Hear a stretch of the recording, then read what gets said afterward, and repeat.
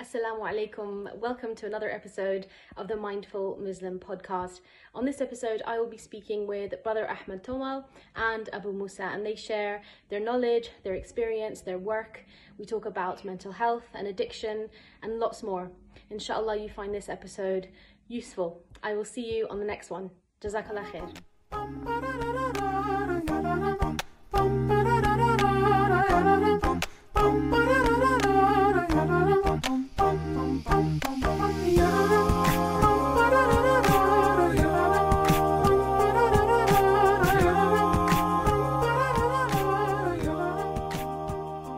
Bismillah.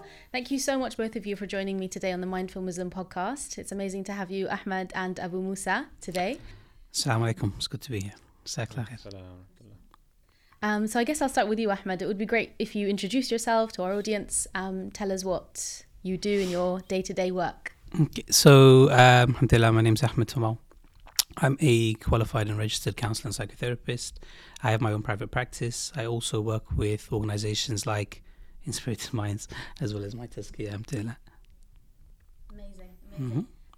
So I generally work with general mental health issues, anything from anxiety-related issues to anger management. I also do a lot of couples work as well. And my work generally with my Tazkiyah has a lot to do with addiction. Okay, amazing. Abu Musa, same question to you, really. Yeah, assalamu alaikum. Jazakallah khair for inviting us on the podcast. It's a pleasure to be here. But yeah, my background is with youth work. So I'm a former youth worker and currently a coach and co-founder at my Tazkiyah. Amazing. So you've both mentioned this organisation, My Tazkiyah. I'm sure our audience are really interested to know what that is, what organisation it is, and when you started and why you started it.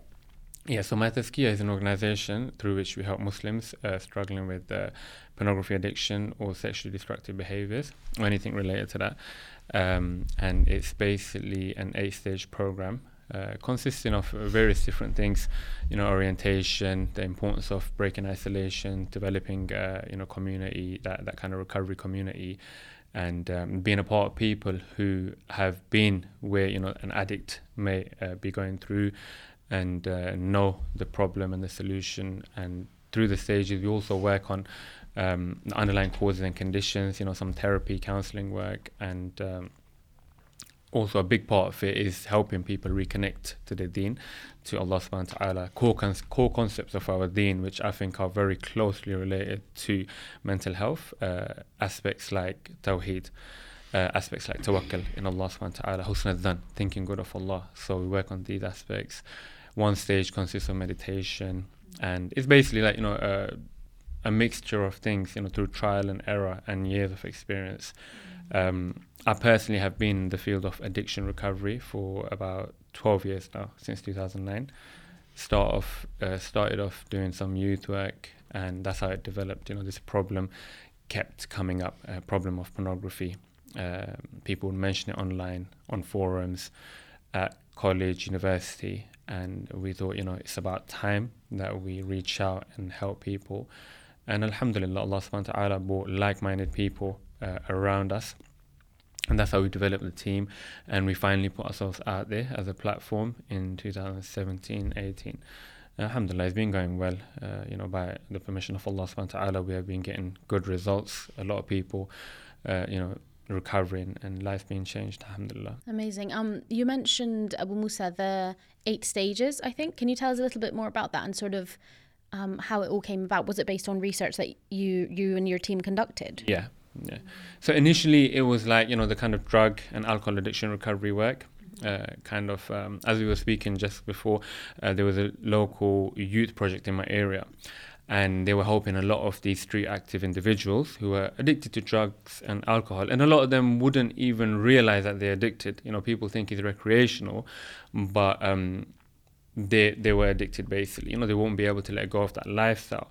And this youth engagement center basically just helped them with training, employment, education. They did simple classes like box exercise classes, and basically got them busy with life, right? They got them, kind of gave them these pathways to channel that energy. They were just bored youth around the area, not much to do, maybe didn't have a good nurturing environment. And just because they were helped into training, employment, education, that helped a lot of them change their lives, right? Go back into studies, go back into work. So simple things like these were effective. And alhamdulillah, I saw that, the effect that it had, and I was involved in it as well. And this later on, basically, these kind of things I started applying to people. And it was like kind of just through research, experience, just trialing things out. And then, in 2015-16, that's when we started to get a bit more serious, put it into like a format, because of course there needs to be a structure for people to go through, and discipline, because addicts do struggle with that. There's a lot of procrastination and kind of all over the place, right, when they're in active addiction.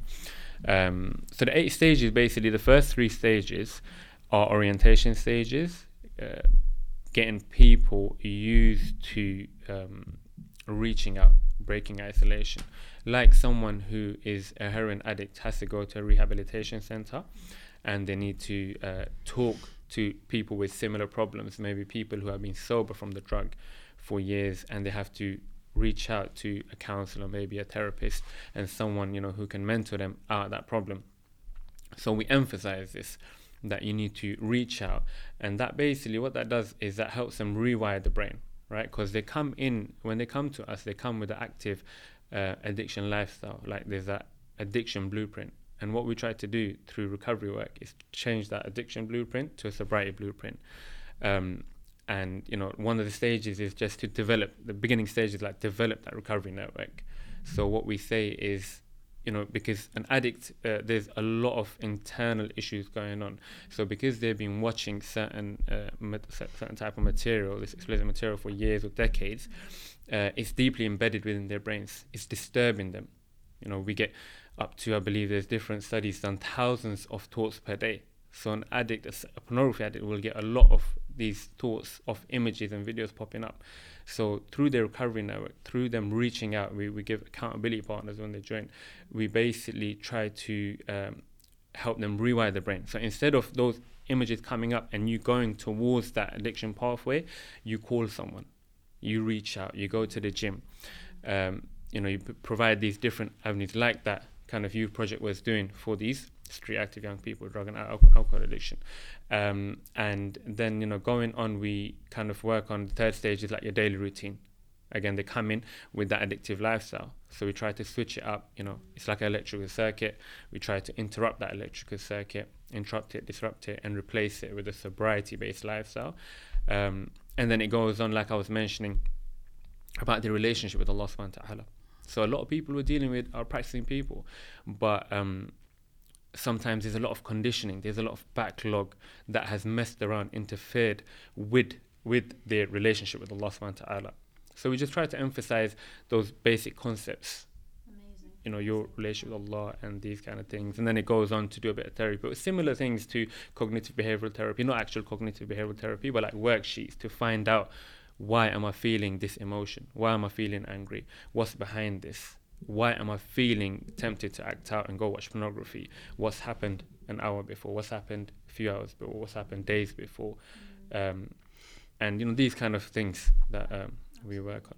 I'd love to get in a little bit deeper later on in terms of more about the stages as well, and the support that you've described. It sounds very, very comprehensive and robust for people. So it'd be amazing to hear later perhaps about if somebody sees this in themselves and they would like to seek help, how could they do that? Or indeed somebody else supporting, a family member, whoever it may be, to actually come to your organization perhaps.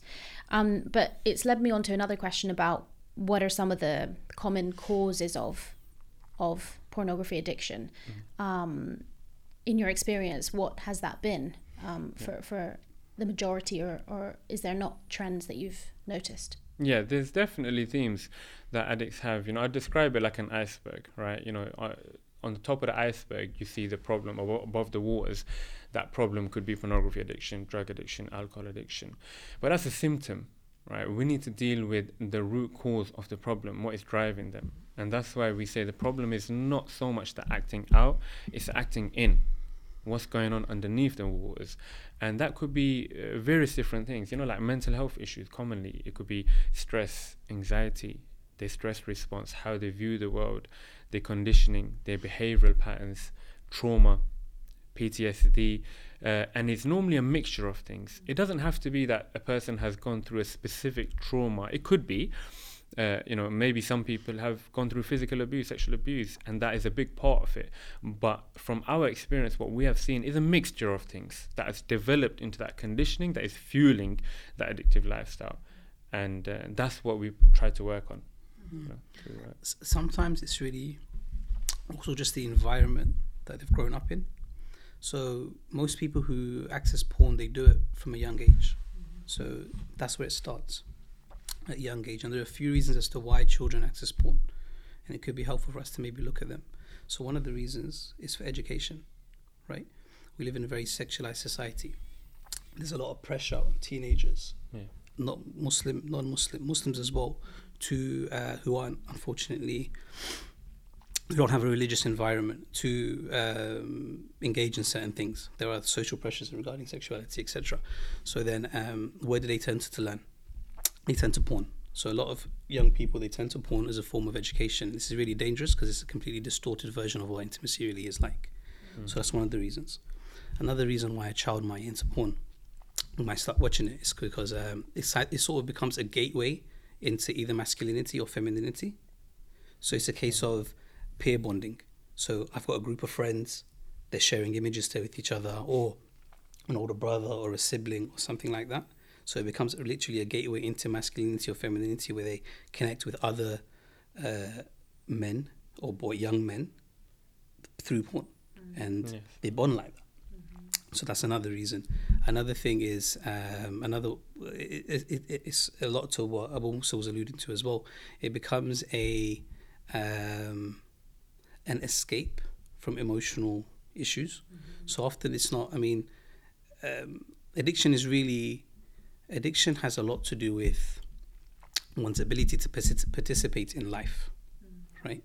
So some of the stages that my Tazkiyah go through really helps the individual go back and participate in life, deal with their social problems that they may have, the emotional connections that they don't have right now with their, who do you have around you?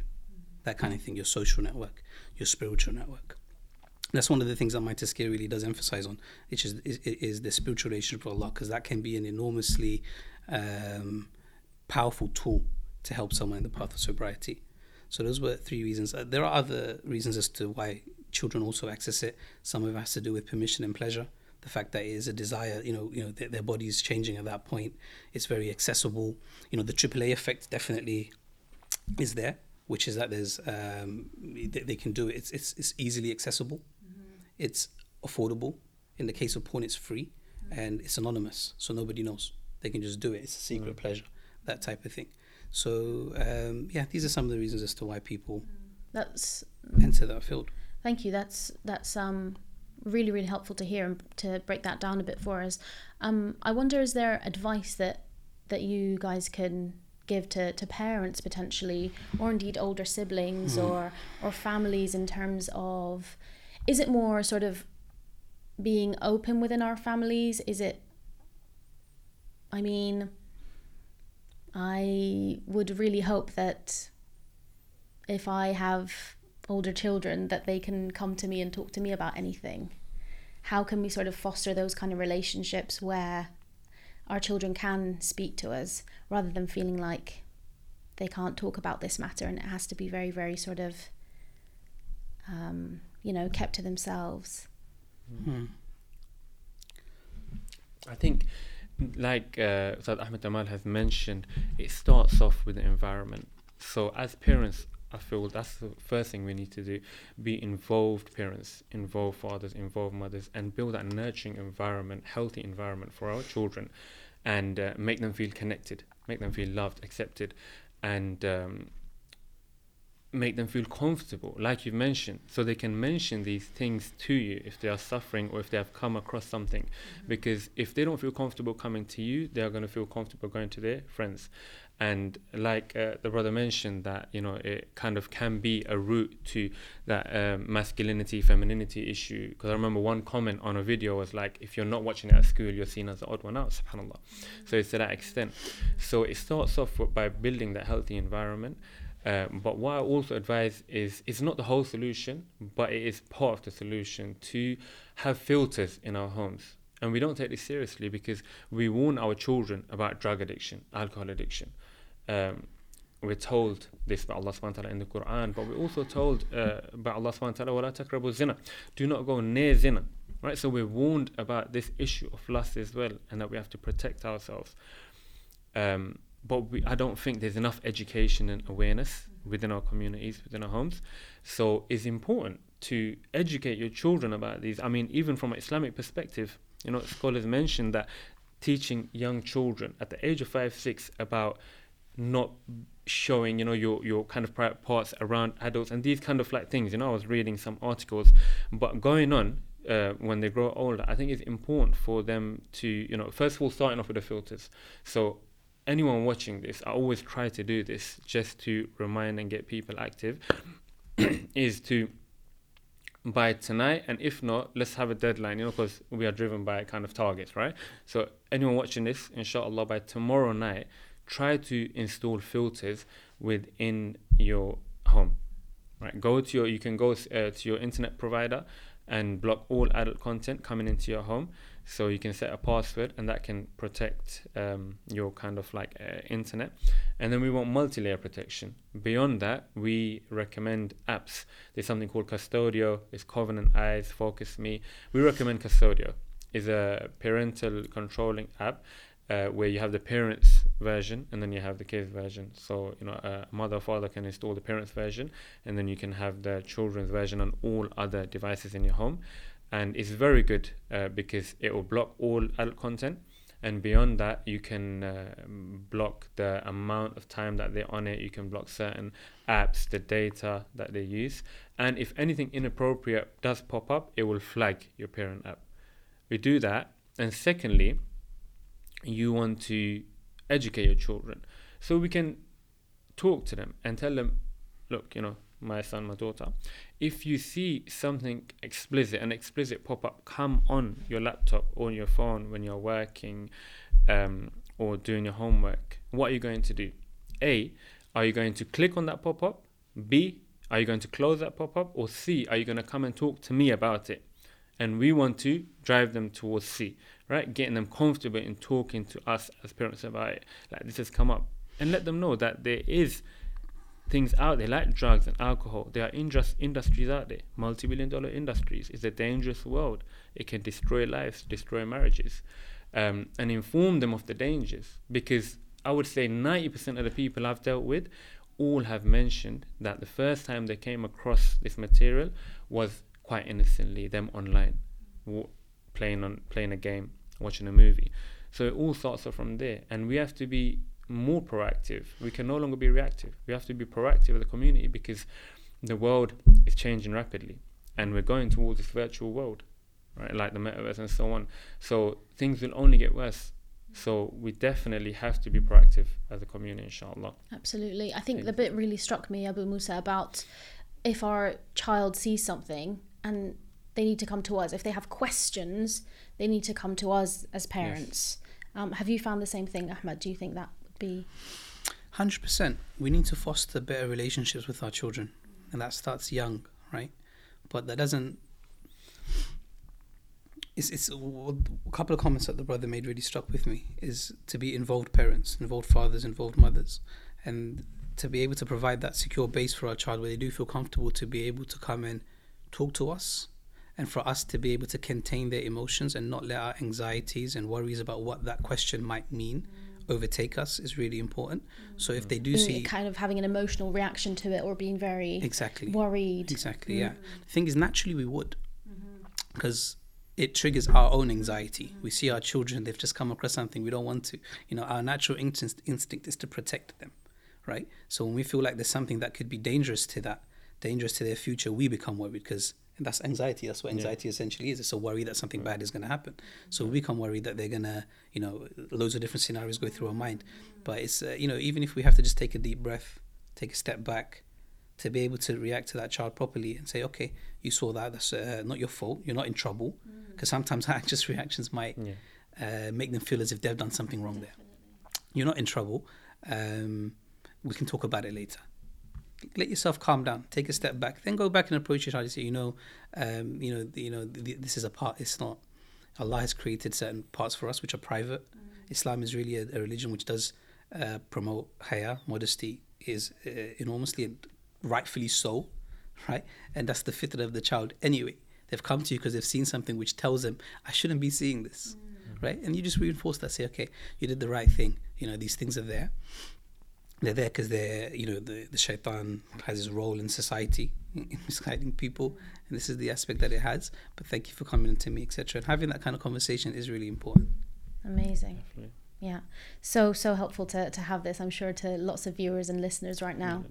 I guess the next thing I want to move on to is what are some of the most common or some common misconceptions that you've come across in terms of pornography and our lack of education there for either of you? So what it is a mixture of things, right? Like I've said before, some people may have this pornography problem and they get married and it's gone away, right? So some people may not be addicted, but then there's the other extreme where a lot of people are in denial and that basically delays people reaching out and getting help, because we get a lot of kind of sisters contacting us about their husband's problem. And I remember one case where the sister was I don't know if it was our organization or I read something online, the sister was mentioning that the husband said everyone does it, it's normal, just kind of get over it. And this could be very damaging. Like, why is the husband turning towards this when you have a halal outlet, you have your spouse? And the dangers with this is that, we have these parts of the brain that Allah subhanahu wa ta'ala has created, and it's that drive for us to, those survival mechanisms, hormones like dopamine, and they also give us that drive to procreate and so on. So what pornography addiction does, people really, get addicted. An addict gets bonded to that pornography, right? So it's really messing around with those brain chemicals that the person is supposed to be bonded to his spouse. And we even have a sister, subhanAllah, we've had sisters married, females who have the problem, so it can work the other way around as well. And what that does is, because they've been watching this material and they have this addiction for years or decades, they find it hard to transition from that to their spouse, and these are the dangers. So what I say is, people who reach out to us from Tazkiyah or any other organization, a counselor, a therapist, they definitely have a big problem for them to reach out. No one will reach out if they don't have an issue, right? Because it's not easy to reach out. So there's that aspect. Like, there's two extremes, right? So what we say is, if you have a problem, you want to get the solution sooner rather than later. In Tazkiyah, we normally recommend 6 months sobriety, 6 months to a year, and that's because, yes, going into 6 months to a year of sobriety before they go into marriage. And why we say that is, yes, this could cause issues with intimacy, physical issues, but more than that are the emotional and spiritual issues. Because the thing is with addicts, right? I remember one individual mentioning that he's 6 years old and he was, I believe, in his 40s. And I was thinking in my mind, how are you 6? So he mentioned that I stopped growing the day I became an addict, right? So now I'm emotionally 6 years old because I started developing again when I stopped using escapism. So imagine a 10-year-old, 11-year-old finds this material online, and as science tells us that they've done experiments and they've seen someone taking heroin and someone watching pornography, and similar changes are taking place in the brain. So that dopamine release is insane, very abnormal. And now they get this feeling of high. So they keep using it. It starts off quite innocently, that intrigue. There's that natural kind of, desire that individuals have, but then this kind of plays with that and really manipulates that part of the brain. So now they get this high feeling. So they will start turning towards it when they're feeling low, when they feel isolated, maybe issues at home. It could be domestic violence, bullying, stress at school, exams, GCSEs, SATs, college, union. This is how it continues. So they're feeling low. Where is their brain going to direct them towards? Brain is going to direct them towards those neural pathways are going to push them towards that thing that is giving them that high, that escape from this challenge. So they stop dealing with life and they stop learning emotional intelligence. So they're going through stress with SATs or GCSEs, and they're going towards pornography or weed or alcohol. There's a lot of similarities. And if we keep escaping our life challenges, we stop growing because we don't learn how to deal with this challenge. So the stress response gets weak, right? The anxiety grows, and basically there's that lack of development, emotional development. So these are the things that are more dangerous for an addict, growing up as an adult. So it could be that a person is 25 years old and he's married, but on an emotional level, he's still a teenager, SubhanAllah. So this is why we say that in that 6 months, more than the physical sobriety, you want that emotional sobriety, right. Because you're going into marriage, and it's a beautiful thing. It's a blessed union, but it has its own set of challenges. And I think a lot of the individuals that come to us that are on the brink of divorce, I think this is a major part of the issue. Like, they've been divorcees that have come, and obviously they have various different issues, but this was definitely a big part of it. So I think it's about realizing where you are in your journey and self-assessing. I mean, there are some tests you can conduct as well online about addiction, sexual addictions, and so on. But I think it's quite simple when it comes to realizing if you have the problem or not. Ahmed, back to you. It would be great to hear some of the other damaging effects, maybe, that you could extend on that Abu Musa has spoken about already. So there's that emotional aspect, and turning to pornography at any stressful situation that happens. Is there any other kind of damaging effects that you'd like to highlight in the work that you've done? Pornography is extremely damaging. It's extremely damaging.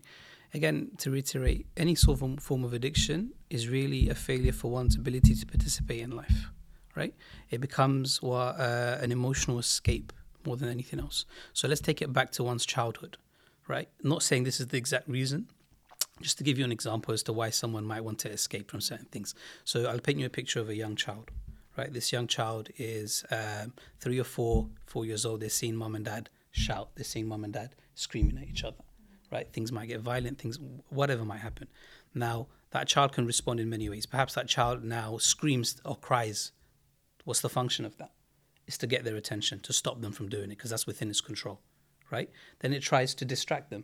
Hey, look, I've got a toy. Look, I can do this, I can do that. Tries to make them happy. That's the second.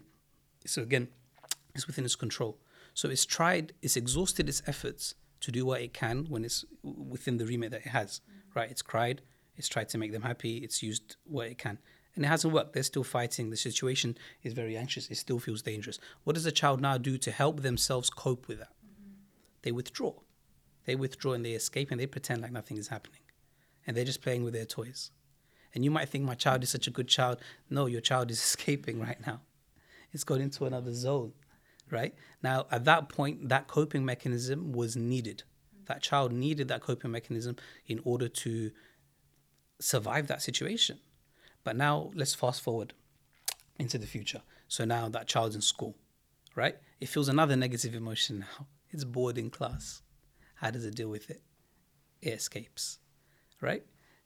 Continue to go, let's look fast forward into other life situations that child might be in, right? Exam stress, work stress, marital stresses. Right? Marriage can be the best thing in your life, or it can be one of the worst things in your life. Yeah. I tell a lot of couples work, and porn addiction definitely is an issue there. But how do they deal with it? Again, it's an escape from your emotions. One of the emotions that actually a lot of people try to escape from when watching porn, and it's sad to really say this, but I guess it's kind of it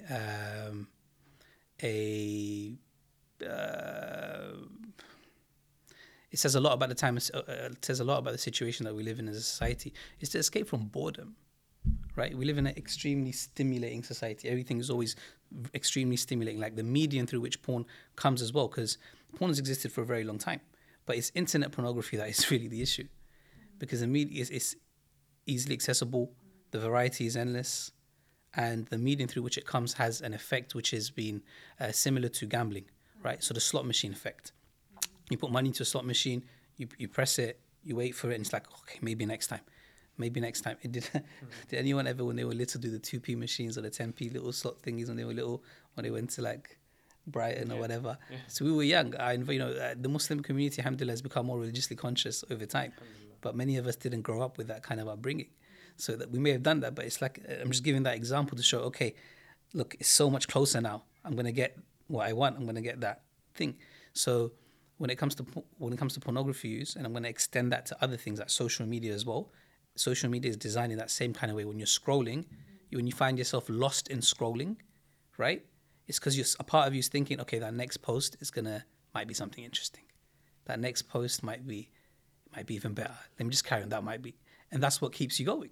It's that same effect. So the way society is, these things are kind of designed to keep you hooked, right? And internet pornography is a part of that. But we go back to the effects of it, right? So it becomes an escape for emotional pain, essentially. And not just emotional pain, I would actually lessen that and say just general discomfort. One of the key points in dealing with porn addiction is to be able to deal with discomfort better, right? Whether that be hunger, whether that be anger, whether that be boredom, loneliness, just general discomfort, stress better. Your capacity to be able to endure the stresses of life more, to increase that, will help you in your path of addiction, whether that be porn, whether that be weed, whether that be anything else, right? Now, I think I went on a tangent. I might do that a few times. What was your question? Please repeat that. Carry on. We were just talking about, my question was regarding the impacts of porn. Porn, and some Abu Musa did mention in terms of ruining relationships and marriages and families. On that note there, so look, there are obvious impacts of porn that everybody knows, right? We're talking about one's ability to be intimate. That is affected. Now, as with any addiction, the type of drug that they have, generally what they find is that their capacity to find pleasure from that decreases. So the quantity that they need or the type that they need increases. The tolerance level, that's the word I was looking for. The tolerance level changes. So when it comes to porn, it impacts that aspect of it, the ability to be with one's partner. Now, I would say that doesn't, when we talk about porn, people often think about hardcore stuff, but the definition of porn has really changed. We have, as Muslims, we are more conservative and perhaps more in line with the fitrah in essence, right?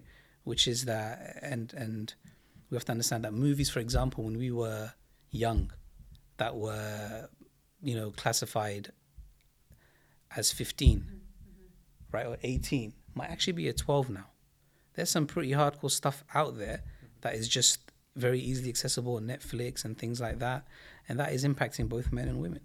So porn has distorted both the husband and wife, perhaps as well, understanding of what intimacy is and the reality of it, and it impacts the ability to be with each other. One of the points that the brother made, Abu Musa made, mashallah, had to do with this thing. When we're talking about porn and we're talking about this kind of issue, right? We're saying we're messing with biology. Essentially, we're messing with biology. Now, physical touch releases a chemical, a hormone called oxytocin. Now, oxytocin is a bonding chemical. It's designed to make you feel connected to the other person. So when you shake hands with someone, there's a level of connection. When you give them a hug, there's a level of connection. Now that increases the more we carry on. So in the act of intimacy, right? That's when, Allah has created man and woman to find mercy, love and mercy, with compassion, comfort within each other. That action is what creates and maintains the love.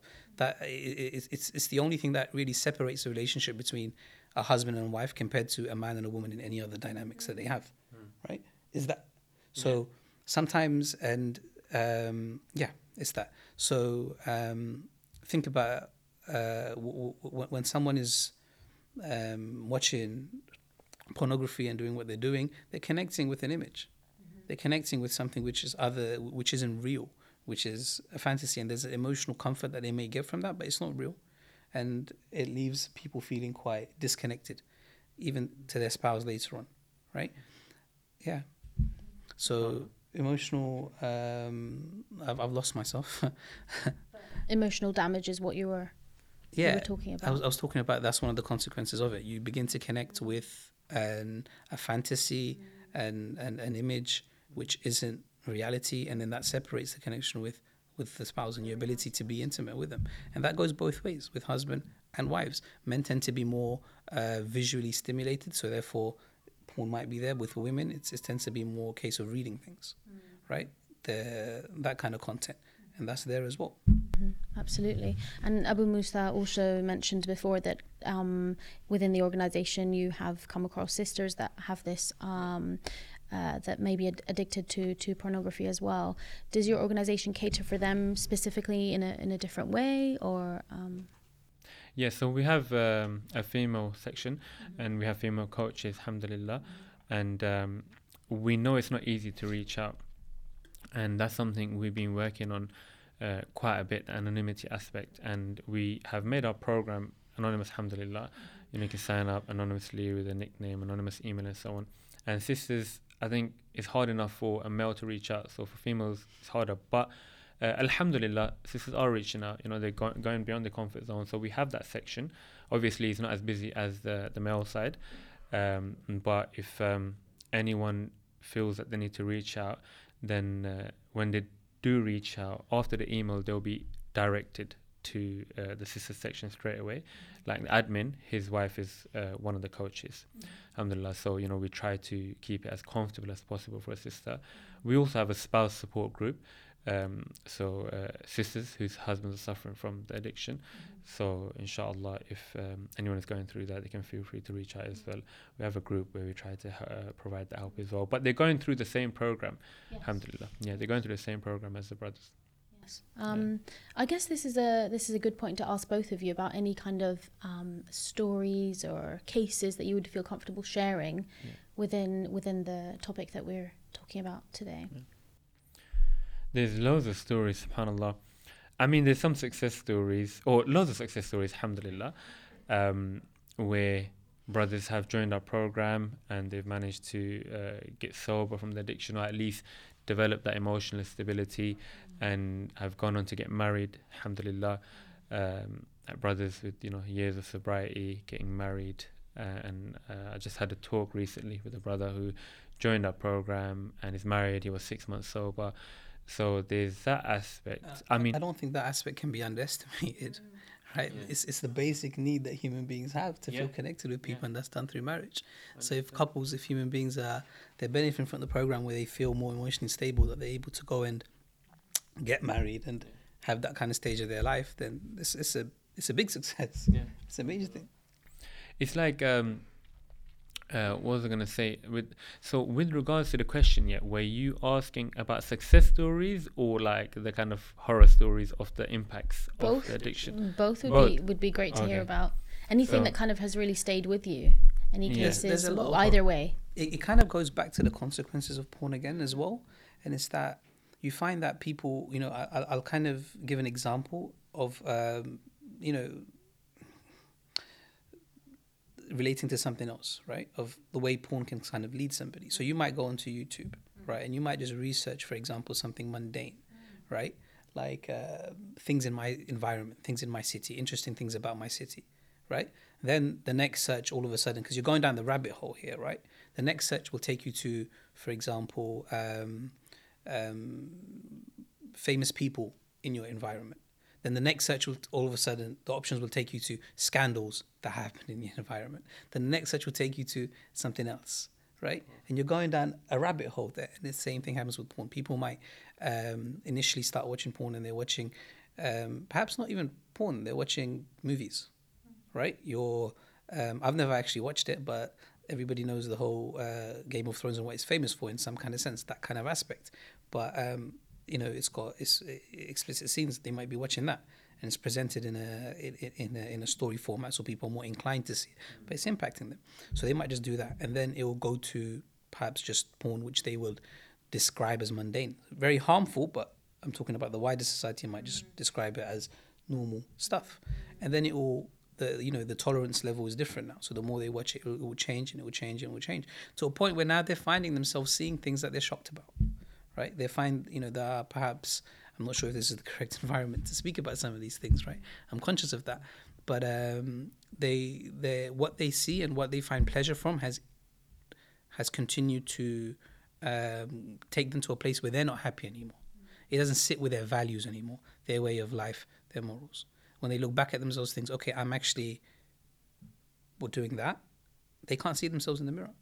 So that's a really uncomfortable place to be in, when you can't look at yourself in the mirror anymore, when you don't feel comfortable in yourself because of these types of things, these types of content. So you can just let your imagination go there in terms of the type, where it may go from one thing to another. You've had people, for example, men who have, from finding heterosexual porn pleasurable to going into things which question their own sexuality, right? These types of things, and that just continues. Yeah. No, that's what it is. Like, with regards to what the brother was saying, something that came to mind about pornography, right? Like, what we try to say is we have to be very rational and logical, right? That's therapy. We need to look at it from a different angle. So what we try to tell addicts, that you are not your addiction, right? Separate yourself from the inner addict. The whole concept of you did a bad thing, but you are not the bad thing. And these are the things people struggle from, like their past experiences, like conditioning, their self-esteem. And because they are merged with that entity, and they think that I am this person, and they have beliefs, the common beliefs, like I'm a bad person, I'm evil, or, and then it just compounds everything, and they're not able to reach out to anybody then. Yeah, because they're overwhelmed with guilt, shame, despair. So what we say is, as we're told, the Prophet ﷺ said, every one of us has been assigned a qareen. We know that there is an entity, right, within us that whispers in the hearts of men. As we're told in the Quran, those who whisper in the hearts of jinn kind and mankind. So we know that there are entities, and recognize these entities, right? A lot of this waswas is coming from external entities, it's not you. And that really provides them with that aha moment, that realization that, wow, I'm watching this stuff, maybe I've been influenced heavily by it, but that's not me. Because a lot of individuals will complain that going about my day-to-day life and I'm objectifying the opposite sex and so on, and they feel very bad about that. But what you got to look at is, you're watching this material for years, decades, so what has happened is become embedded within your brain, and now you're seeing the world through a sexual filter, but that is not you, right? Separate that and work on yourself. And that's what we try to help individuals do that, and that really kind of helps them, because then they realize that I am not this person, I'm a good person. Like I tell individuals coming into my Tazkiyah, you've come out, you're reaching out for help, you're trying to get closer to Allah subhanahu wa ta'ala, you're an amazing person, you're this individual, a good individual who has this problem, and you're trying to come away from it, right? And even with pornography, like, we have to look at what is pornography doing for them, right? So an individual, when they are watching the pornography, or when they are smoking weed, when they are drinking alcohol, a person is present in the moment. Yeah, they're not thinking about the past, they're not thinking about the future, because these substances, they release, as I was mentioning, dopamine, other hormones as well, like brother was mentioning, oxytocin and so on. So what that does is that helps them to live in the moment and be present, right? And they are not worried at that time. They are, in a so-called state of contentment and peace, but it is very temporary. It's for maybe 10 minutes, 30 minutes, an hour, maybe a couple of hours, and it's very destructive because there's that tolerance aspect, and it's just making their emotional stability, it's worsening their emotional stability and so on, and the situations that they are going through are not getting any better. I mean, a person may drink one night to get over their problem, the argument with the wife or something, they're going to wake up the next morning and the problem's still going to be there. And to add to that, they're going to find it more difficult to deal with that problem now, because they've escaped it, they're worsening their kind of brain chemicals and so on. So what we say through recovery work is that what is that pornography providing you? And we want to, through recovery, we want to provide them with what pornography was providing them, minus the haram aspect, obviously. So this is where we say self-care. Yes, one of the things I recommend individuals when I coach them, when they come in, I ask them, like, what are you doing to enjoy life, right? What are you doing as recreational activities? And not everyone, but a lot of addicts are very isolated. They're not enjoying life. They're not going out there, and they're not doing things that they were maybe doing as children, as teenagers, right? So what I say is reconnect with that inner child. Do the things. Like, a lot of people come from like jahiliyyah, right? So come from a background maybe with drug addiction, alcohol addiction, or a non-practicing background. So I say again, do the things that you were doing, right, before Islam, as long as they're halal, minus the haram aspect. So get in touch with your local park. Play football like you used to play, right? Do these things as long as we're fulfilling the rights of Allah subhanahu wa ta'ala, is a blessing. Like my own experience when I started to practice Islam, alhamdulillah, my sister got married and my brother-in-law was a very practicing individual. Before that, I always had this, because I didn't have that environment around me. So I thought, if you become practicing, you become a saint and you just don't enjoy life anymore. And you're boring. But I saw that my brother-in-law, mashallah, he grew up in the East and amazing individual. He was reading his salah, active, going to lectures. And then after we go for meals, he was like the funniest guy I knew, always enjoying, always happy, laughing, smiling. And I saw a different side. And that really inspired me. I was like, man, this guy is really enjoying his life. And that was one of the things, obviously there was a few things going on. That's so important. Yeah. Because really what you're alluding to kind of there is the relationship there, right? Yeah. To have that kind of person in your life, to have that relationship, to have someone to go with, it's just so valuable. And one of the things that my Tazkiyah again provides is that support. We go back to the ability for the person to participate in life, to socialize with people, to meet, to get these types of needs met, and to have that kind of support network. Yeah, it's so important. So like one of the things I mentioned is write down, like obviously this is separate from the stages, but I say write down how are you going to enjoy your life for the next 6 to 12 months. They can almost see the end point, almost the after the 8 stages, and after they've gone through this process with your support, they can envisage, this is where I'll be enjoying my life and I'll be doing all of these things and my needs will be met through these ways, which is actually leading on to my next question about what does that recovery look like. I'm sure it's a ongoing process in terms of trying to remain on that path, but also is it just very, very individual and case by case, or are there certain things that you guys can talk about where, a person goes through the process and they've done all the stages, what should their life be like, in terms of fulfillment? So basically, what I say is recovery is for life. Right, we have like a 12-week program at the moment, and then the monthly program. The 12-week one is a coaching program, and I say recovery is not for 12 weeks. Recovery is for life. Because if the problem was the pornography on its own, then yes, after 12 weeks, you just carry on with your life. But the problem was not the pornography all along. The problem was what was driving you towards the pornography. So you may become sober from the pornography, but if you're not dealing with those underlying causes and conditions, we have people who will be sober for a year or 2, but then they'll go back to the addiction, right? Active addiction, because they stop caring about, taking care of the real underlying causes. So we give them that kind of structure and that discipline, right? Where they try to navigate the emotions and process what is going on. And then we say, it's like we could say we give them like a spiritual toolbox. So they start off recovery and they start learning all these different things.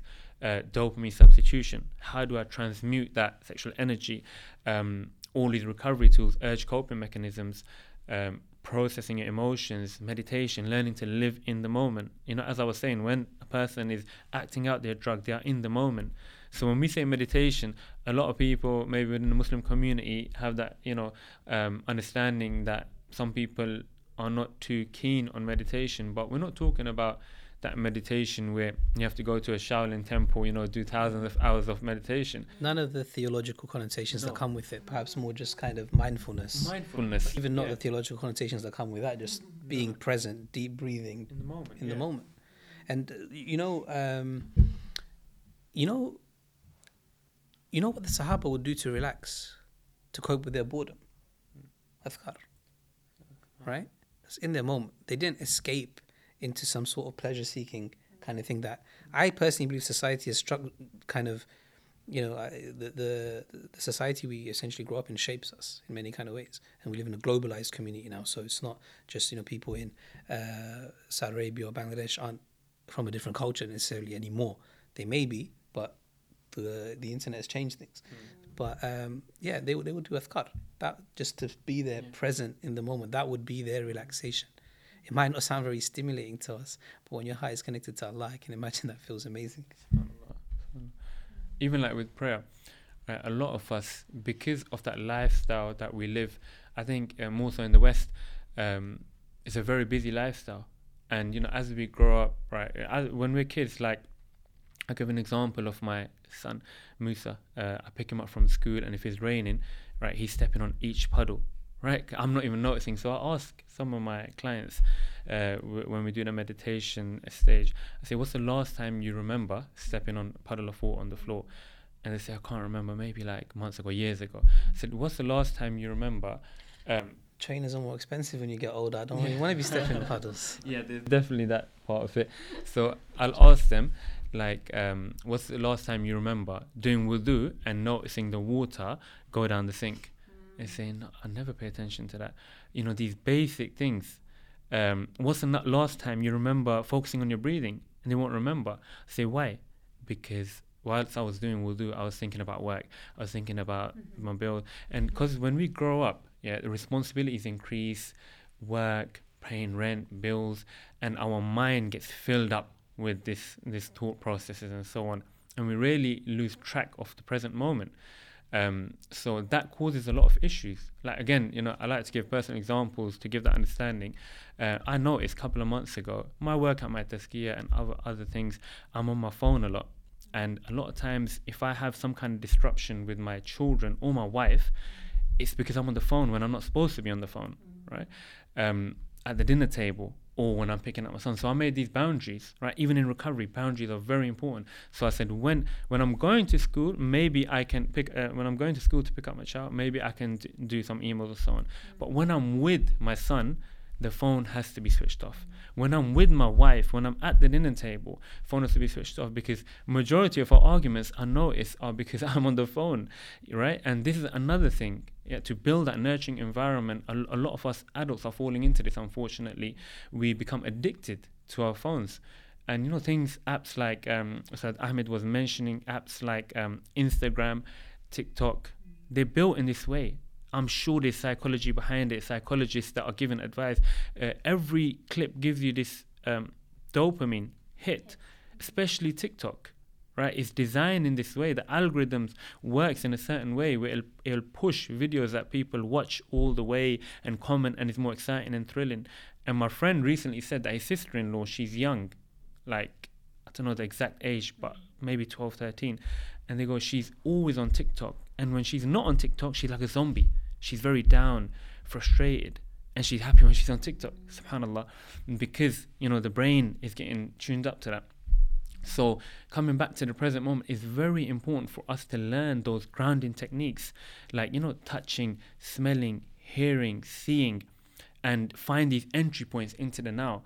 Because if we don't do that, we have there's different kind of statements about the thoughts that we get, right? 6,000, 70,000 in one article, 70,000 thoughts a day. So we need to really start, first of all, looking at what are these thoughts, processing all these thoughts that are coming to our mind, and then learning to live in the moment and learning to ignore and not follow each thought, not judge every thought, right? And, because that, when you're in the present moment, it's doing the same thing that acting out was providing you, right? But it's doing it in a healthier way, in a halal way, and you're allowing to be in the present moment, and you're in a state of peace and contentment. And people only escape when they're in a state of discontentment, when they're in a state of unease, when that internal conflict is strong, right? And I'll just finish off with this. I have like the simple equation of addiction. Yeah, I say life plus internal conflict equals addiction, right? For addicts. So, you know, we're going through our life, daily struggles, our day-to-day life, and then if you add to that an internal conflict, yeah, to whatever's going on, you know, work stress, you get in an accident and you're always beating yourself about it, that is going to lead to addiction. Life minus the internal conflict, you know, lowering that internal conflict or dissolving it equals sobriety, right? So life plus internal conflict equals addiction. Life minus internal conflict equals sobriety. So that's what we need to work towards. MashaAllah, such amazing advice from both of you so far. In particular, I think what you mentioned, Abu Musa, about trying to consciously be present, I think that's such amazing advice and something that I'll definitely take away, just even from little things when you are actually doing wudu or you're with your child or with your spouse, you are really there with them 100%, and that's a really huge part of being content and having contentment in your life, is being in that moment 100%. And you're not always thinking, well, why am I feeling unhappy or unfulfilled? Perhaps it is because your mind is just everywhere and you're never there in those moments, really. I guess the next thing I wanted to ask you both a little bit more about was some of the negative connotations that we've already touched on in terms of stigma around mental health conditions, around mental health concerns, but also stigma in the Muslim community about pornography and just addiction in general to the range of things that we've already mentioned. Is there notes, comments that you can make on how that stigma could be lowered, as in, you know, within an individual themselves or within the community? See, there's a lot there, right? And we'll need to take some time to maybe unpack it. But in regards to lowering that stigma, I'm not sure if we want to, right? And I might sound a bit different to the both of you, but that stigma is functional. That stigma prevents people from going into it, right? But at the same time, we want to keep a balance, right? We don't want that stigma to now prevent those who have fallen into it from seeking help. So I get where you're coming from, but I don't want to, I'm unsure of how to sort of go past it. It's like anxiety. Anxiety is functional. Allah has created us with the capacity to feel the whole range of emotions that we feel because there's a reason for it. But there's certain emotions and feelings that we don't want to accept. But there's a reason behind them. Shame stops us from doing things which we wouldn't want, which could potentially be harmful, right? So there is a level of stigma that I don't want to completely take away. I wouldn't want to. I don't think it's a good idea. But there does need to be perhaps education at the same time where, okay, you know, you are not your addiction, right? You are not your addiction. In Islam, we have this concept. We separate the sin from the sinner, right? So let's seek help for the issue that we have, but let's not break down all walls and barriers as to think that there's nothing completely wrong with it. No, porn is very detrimental to society, as are other things.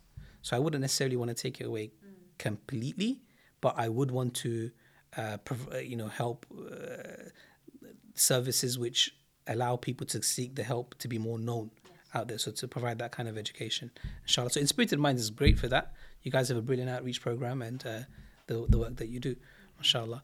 Now, in terms of stigma, in terms of just mental health in general, that's a different, slightly different, right? So based on my experience, I think stigma in regards to mental health within the Muslim community has decreased.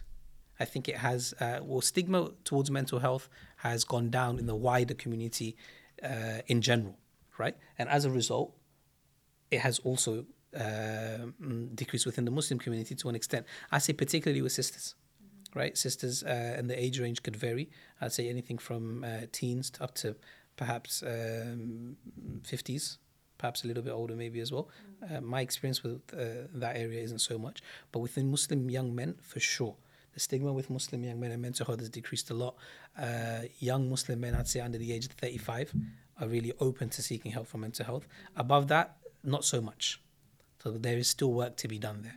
There's still a lot of work to be done in terms of seeking help. Now, for me, I think the issue is actually more linguistic than anything else. You know, like when we say mental health, what images come to your mind? Yeah. So it's like for me, because I've been in the field, obviously I talk about the neurology side of it, the neuroscience and so on, and basically, the brain patterns and these kind of things, what's going on. You're in the field, so you're educated about it. But generally, if you speak to somebody, let's look at the word mental. Growing up, it's, you're mental, i.e. you're unstable, psychologically, mental asylum.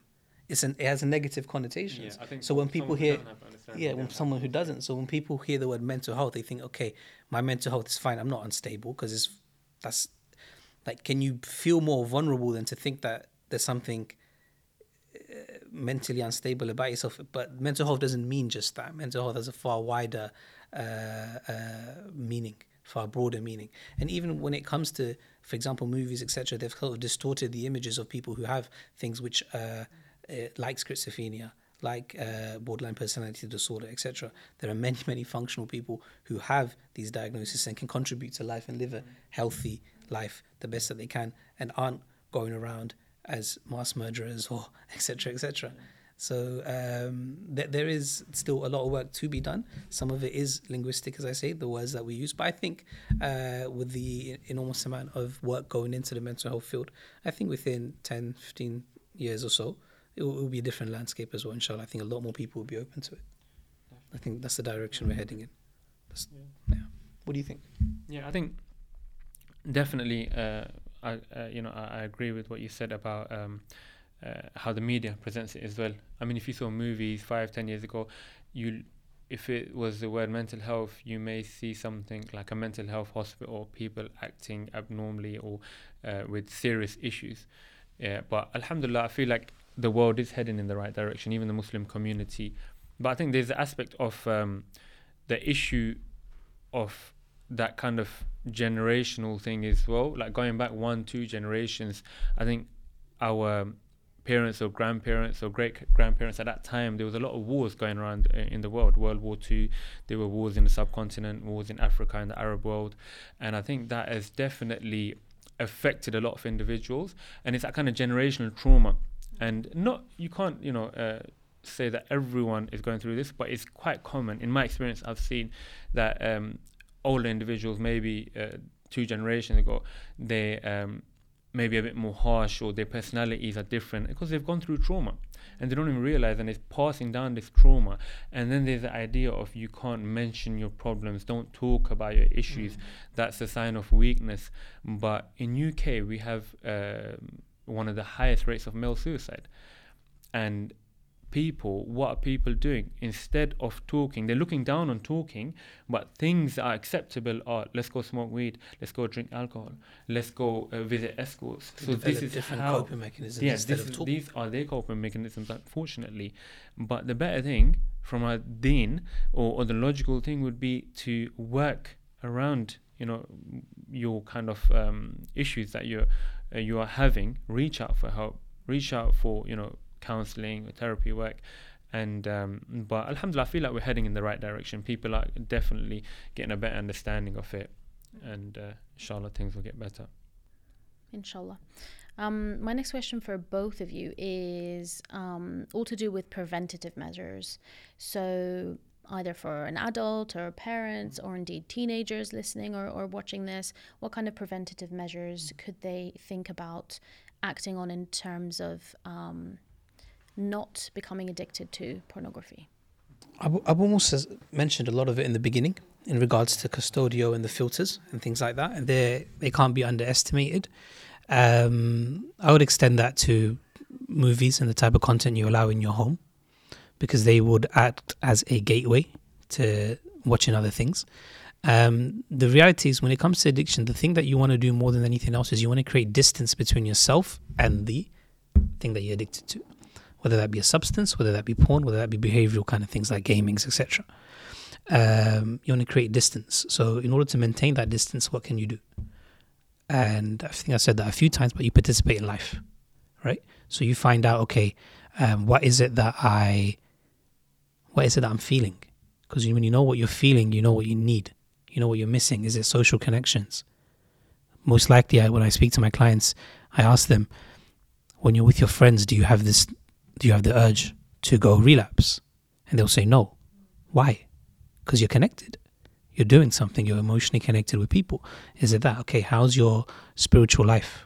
How's your relationship with Allah? The most important relationship we have in life is with Allah. Right? How's that going? That kind of thing. Basic needs. We look at Maslow's kind of hierarchy of needs in a little bit, right? How stable are you? Are you happy in the work that you're doing, in the job that you're doing, in your career path? Are you happy in your relationship with your wife, or lack not being in a relationship, for example? What's that like, right? Your family dynamics, these sorts of things. So helping address these types of issues will help you in terms of this, in terms of staying away from porn, right? But in the beginning, or any other kind of addiction. But in the beginning also, but if you had to kind of break that down a little bit more, it's kind of set goals, have aspirations, think to yourself as life is bigger than just that one thing that you're doing as well. What other aspects of your life are there? Are you a father? Are you a son? Are you a wife? Are you a sister? Are you a daughter? Are you a brother? What are you? What do you do? What's your role? Find a role. Finding a role for yourself can be extremely beneficial. So, for example, one of the recent things that, like we talk about career, right? We talk about what is it that you want to do in life. But one of the things that kind of brings people satisfaction is doing what's needed to be done in that moment. So, it's not that I want to go and I have these humongous ambitions to have great projects. That's good to have, but in the moment, are you just thinking about that and not doing anything? Because that's probably going to make you feel pretty bad, like you haven't made anything of your day. But guess what? Doing something mundane, which might sound mundane, but just like cutting your nails and having a shower can make you feel a lot better, like you're a little bit more productive. Doing things like, okay, there's rubbish there and I haven't taken it out, let me go take that out, can make you feel a bit more productive. Realistic, achievable things that you're supposed to do, right? That really you're supposed to do. Doing things for other people is extremely powerful, right? I'm washing the dishes now because mum doesn't have to do it, or my wife doesn't have to do it, right? That can make you feel like you've done something in your day, as opposed to this inner self-critic, which will come to you at a certain point, bring you down, take you down that same rabbit hole where you're going back to the addiction. Just participating in life with these small things can be very helpful. You asked a question earlier regarding horror stories, right? And when we say that, we think about like the most craziest things. Tell me something I haven't heard of, in a kind of sense, right? There's a story kind of, not yourself, I'm just saying there's a story kind of narrative from it. But really, a person who isn't able to connect with other people is a major thing. It might not sound so big, but it's major. To be able to do that isn't nothing. It's something. It's big to be able to connect with people, to have relationships, to have friends, to have family that you can talk to, have all of these kind of things, and to then to take the steps to get to that point where you have these relationships can be very fruitful in terms of dealing with the addiction. Yeah, so we can't underestimate the little things in life. That's what makes life. That's what life is. Generally, life is, the whole 80-20 kind of rule. 80% of life is probably pretty mundane, but make sure you're still participating in that. Occasionally, you might have things which are, out of the ordinary or you very special, but learn to enjoy the other aspects of life as well. Or at least deal with it better. Yeah, you summed that really nice, alhamdulillah. But similar things to, as I mentioned in the beginning of the podcast, about installing filters. Yeah, and let's get that done, because you see, we struggle to take action. We need to, inshallah, get that done. So everyone watching this, try to get filters installed by the next day. Give it like a timeline of, before 12 a.m. in the night. Get the filters installed. Educate your children about the issues, the dangers of this, and also to have that, healthy environment at home. So as parents, we need to be very careful how we act around our children, because they're like a sponge, right? They just absorb everything. That your children are gonna become basically you, in a sense, right? They're gonna learn from you. You're their main teacher, the mother, the father, and they're gonna develop that conditioning that you provide them. So it's not easy. It's a journey in itself. But even as parents, you see, like we say about wives who are whose husbands are suffering from this, they should get coaching, they should work on things themselves as well, because it's not about him. He has his own journey, right? But they relate it to themselves a lot. So it's about you. You need to recover. Likewise, as parents, we need to take care of our emotional and spiritual health, and only then we will be able to be beneficial and be there for our children. Like with anyone in this life, right? No one's going to be there for you. After Allah subhanahu wa ta'ala, people can only be there for you so long, right? An addict, heroin addict, for instance, if he ends up on the streets or in jail, the mother will try. I mean, I've seen these things because I've been around these environments. The mother, the father, brother, sister, they will only be around you for so long. They have their own life to live as well. I mean, mothers and fathers, your parents will try their best, but eventually it's going to be a cut-off point. So no one's going to be there for you. After Allah subhanahu wa ta'ala, that is the key thing, your relationship with Allah subhanahu wa ta'ala. After that, it is you who's going to take care of yourself. And even if you have struggles in your family, like a family member has cancer or something, you need to prioritize yourself first, right? You need to be selfish to be selfless. Because if you lose your sanity and you are not able to take care of yourself, how are you going to take care of that family member who has cancer? How are you going to take care of your elderly father, mother? So really prioritize yourself in that sense. I'm sure you understand where I'm coming from. And do that in your life at home as well, so you can be good role models for your children. So build that environment and teach your children healthy coping mechanisms, right? Like, get them into sports, that dopamine release, make them enjoy life. If you can afford it, go on holidays as much as you can, and make their life enjoyable. Yes, make sure they are focusing on the academia and the Islamic guidance is there, but along with that, you need to make it enjoyable and create those healthy routines, and basically so that they don't find things like pornography, like weed, alcohol, even music for some, and use that as their kind of main breakaway mechanism. Because that's what it is with addicts. A lot of addicts relapse. So if they're in uni, they'll relapse at the end of semester, right, after the 3 months of hard work.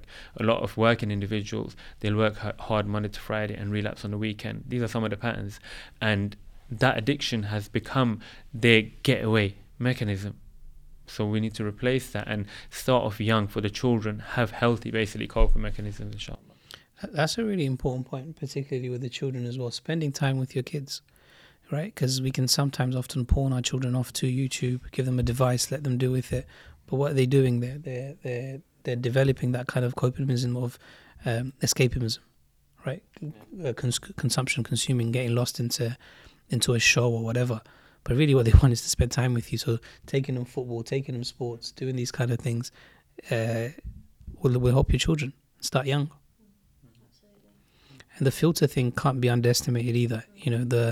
It helps with the process of creating distance. And the reality is, like studies have shown, the less, and it's what Allah said in the Quran, right? La taqrabu zina. The Prophet Muhammad sallallahu alaihi wasallam asks us to lower our gaze, right? The less you look at porn, the less you want to look at porn. So when you have these filters and they stop you from doing it, the reality is that the harder it becomes for you to access it, the less you will access it. So put these things into place. Make it difficult for you. Get rid of your stash, right? In regards to addiction, the first step is to get rid of your stash. Whether it's alcohol, whether it's weed, get rid of it. Delete the numbers. Whatever the alcohol might be, throw it away. In terms of your phone as well, in terms of porn as well, wherever it could be, wherever you're accessing it through, create distance between you and that. Make it harder for you to be able to access it, particularly in the beginning, where your other coping mechanisms haven't been built up yet. You haven't worked on them yet, right? So in that beginning, you just have to deal with it. Keep that distance, and join a support program for sure. With any addictions, having a support program and having people who are going through the same things as you can be really, really helpful. Like I have people who come to me for this addiction issue, but often I will refer them on towards something like my Tazkiyah, because they can offer something that I can't as an individual, which is that support network, that whole support program, and having that is really important. Amazing. We've actually drawn to a close on our podcast in terms of questions. It's been amazing to have both of you and learn so much from both of you, and inshallah it will be beneficial to our viewers and our listeners. I wonder if there was any last kind of comments or things that you wanted to say that I didn't ask about in terms of the work that you do, or any last pieces of advice at all in the realm that we've spoken about today. Your question is really good. I think they pretty much covered anything that I have to say. Do you have anything? Yeah, no, definitely. What I would say is, if someone is suffering from this problem, get help. It doesn't have to be my Tazkiyah. It can be any recovery program. Break the isolation and get help with it. At least find out what's going on, because you don't want it to go and disrupt your future life. Because many people have mentioned that it's affected years of university for them. I've heard of stories of individuals being caught watching child pornography, subhanAllah, at work, being banished from their town, having to leave their town, having to leave their work. So it's a very dangerous pathway, and see a lot of the problems in marriage that it's causing. So definitely get help and find out if you have the problem and work on it, inshallah, sooner rather than later. Inshallah. Thank you so much, both of you, again. You're welcome. Thank you. Jazakallah khair for watching this episode of the Mindful Muslim podcast with Brother Ahmed Tomal and Brother Abu Musa. Inshallah, you found it a useful one, and I look forward to seeing you on the next episode of the Mindful Muslim podcast. Bum, bum, bum, bum.